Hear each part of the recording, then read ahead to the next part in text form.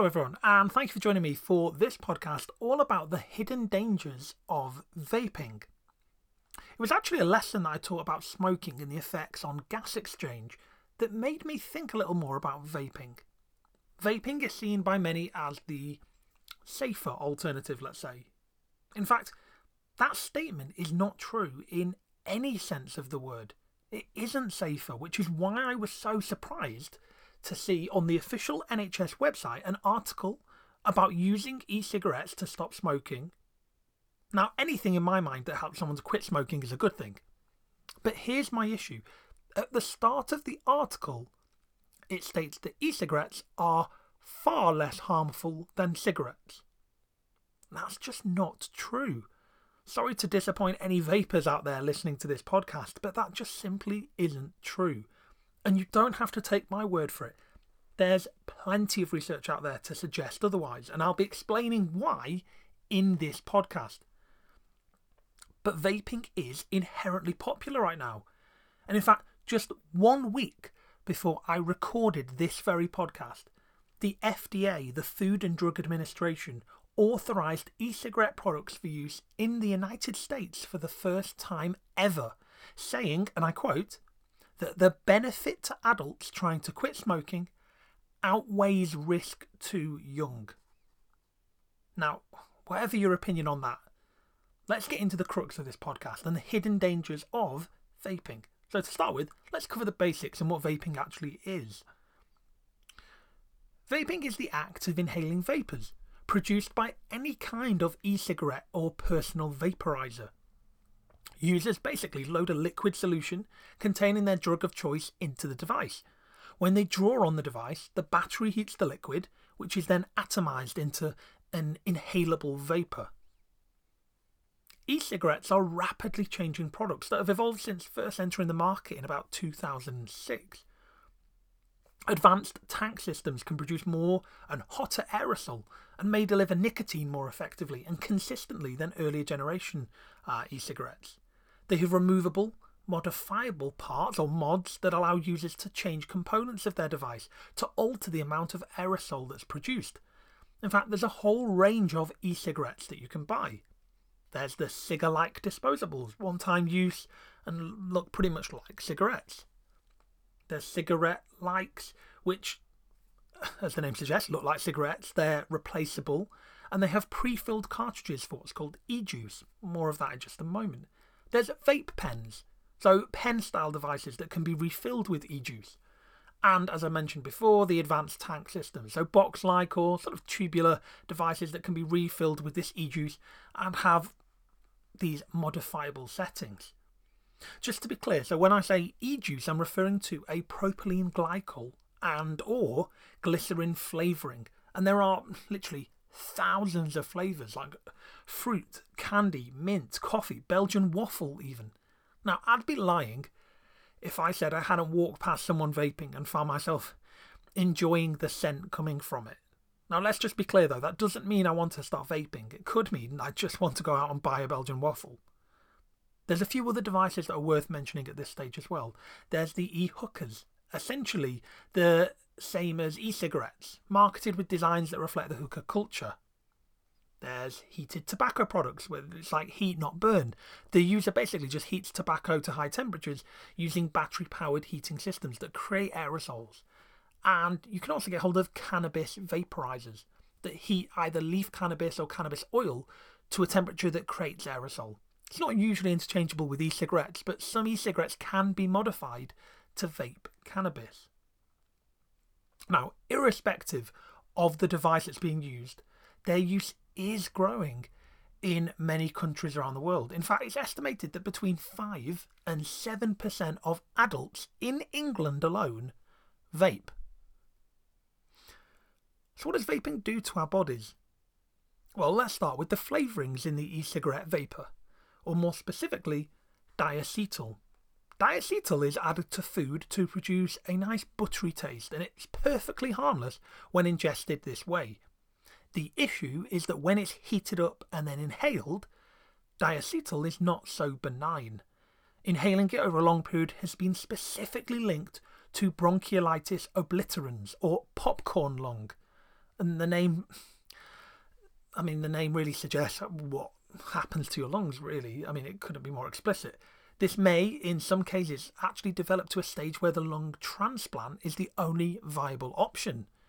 It's also the cause of other serious lung conditions, including acute respiratory distress syndrome, or ARDS. Now, in this life-threatening condition, fluid builds up in the alveoli and can actually prevent effective gas exchange. Then there's the particulate matter, often at levels comparable to cigarette smoke, and they can increase the risk of heart disease, lung cancer, and asthma attacks, and can interfere with general lung function. We've got the metals, so we've got lead, chromium, nickel, copper, aluminium, and mercury exposure, all of which have a variety of negative health effects, including brain damage and, again, cancer. There's the nitrosamines. Tobacco-specific nitrosamines are compounds found in cigarettes that again cause cancer and malignancies, and the carbonyls, chemicals like formaldehyde, which again potentially can cause cancers.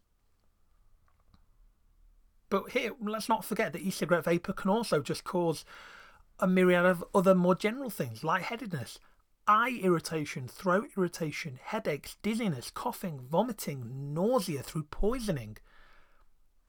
But what's shocking and what people often forget is that e-cigarettes can cause injuries. Defective batteries have caused fires and explosions. I mentioned the hookah device earlier on. Hookahs are water pipes that are used to smoke specially made tobacco that come in different flavours. They're becoming increasingly popular among teens and young adults. But again, what people don't realise is that even after it has been passed through water, the tobacco smoke in a hookah pipe contains high levels of cancer-causing chemicals or carcinogens. Smoke inhaled in a typical 1-hour session can equal 100 cigarettes or more. Dripping is a more labour-intensive method of vaping, in which the user manually applies a few drops of liquid directly to the exposed heating coil of the e-cigarette every sort of few puffs. Now, 1 in 4 teenagers who vape say they've actually used this method. Dripping produces thicker clouds of vapour. It gives a stronger sensation in the throat and it makes the flavours supposedly taste better. That's according to the Journal of Paediatrics. So think of it like a kettle, and rather than boiling water and pouring out the kettle, imagine if you had just the top lifted up and you poured water directly onto the heating element and it instantly vaporised. That's kind of how dripping is, I guess. Well, dripping generates a higher heating coil temperature than conventional use of e-cigarettes. So as you can imagine, it leads to greater emissions of a class of harmful chemicals which are associated with cancer, but also of chronic obstructive pulmonary disease, or COPD. Now that includes bronchitis, so bacterial infections of the bronchi, and emphysema. In COPD, the flow of air through the lungs is restricted and eventually obstructed. Essentially, lung damage triggers neutrophils to increase in number to fight infection.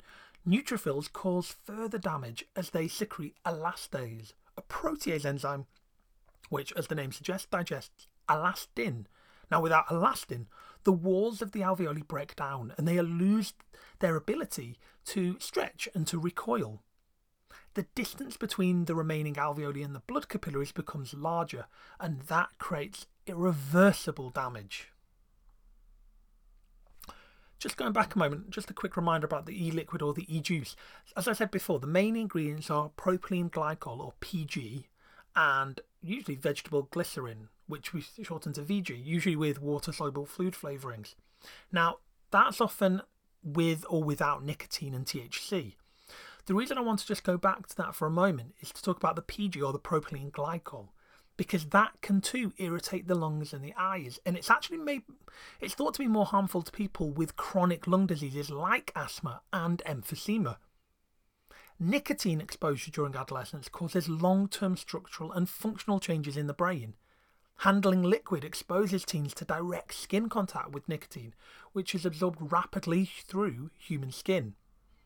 And we already know it can harm cognitive functions like working memory and attention span. Nicotine is ultimately a neurotoxin, so it affects synaptic transmission. Just something interesting about viruses in relation to the respiratory system as well. Smoking is known to increase the chances of being affected by viruses which attack the lungs. For instance, a smoker has it's roughly about 34% higher probability of getting flu compared to non-smokers.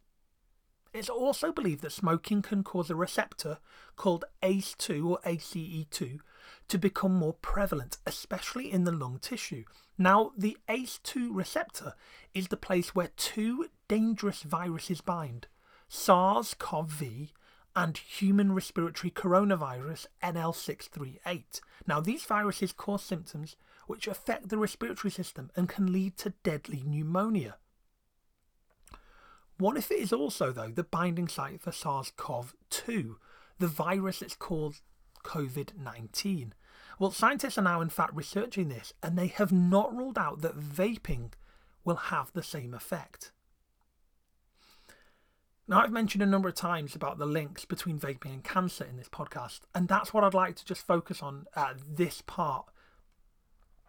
So, the genotoxic compounds in e-cigarettes that I've mentioned, things like heavy metals, nitrosamines, the volatile organic compounds, nicotine, and also the polyaromatic hydrocarbons, all of those can lead to, ultimately, cancer, or what we call malignant transformation. I just want to go into a bit more detail about why that is the case. Well, if there is anything wrong with our DNA within a cell, there's a process called apoptosis. The cell basically goes into like self-destruct mode.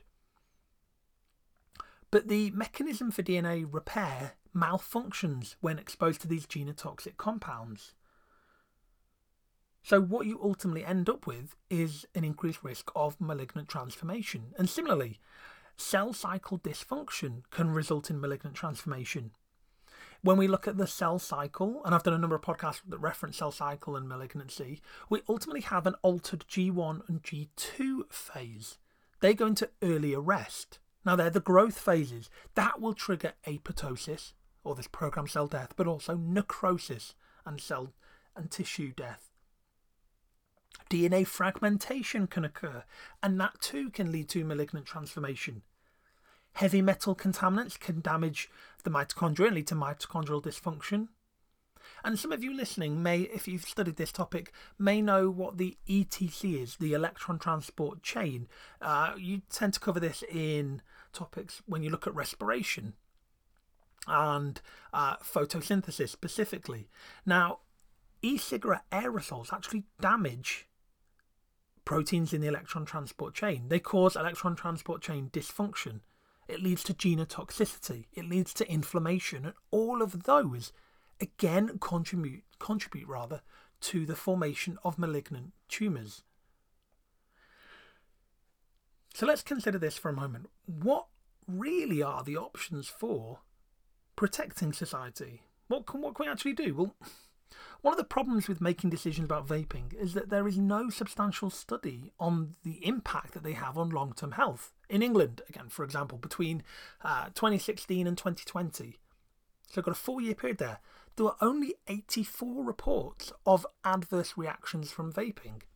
Now, whilst that clearly isn't conclusive evidence that vaping has triggered these adverse reactions, it is nevertheless a serious cause for concern. One area of real concern is the vast increase in advertising of vaping products, which clearly target young people. Armed with the belief that vaping is less harmful than smoking, young people are drawn to vaping by its cheaper cost, certainly compared to smoking, its lack of smell, and a variety of the appealing flavours that we mentioned earlier. Another concern is the selling of unregulated vaping products. These may be cheaper, but they're also more likely to be contaminated and cause adverse reactions, some of which may be fatal. The vaping industry needs strict regulation. In the UK, it's illegal to sell vaping products to anyone under the age of 18. Perhaps, and this is only really a perhaps, users should only use regulated vaping products and aim only to stop smoking. But really, until there's clear evidence that vaping is a successful way to quit smoking, we shouldn't be promoting it as a safe alternative. The big question is, are young people starting to vape who would never potentially have smoked because of the heavy promotion and the marketing and the advertising that is relentless on social media? Well, I think that really the main message is, if you've never smoked, just don't start vaping. Let me know your thoughts at kaitossbiology@gmail.com. Do get in touch if you have any questions. And all that's left for me to say is a big thank you to everybody out there for listening. Until next time.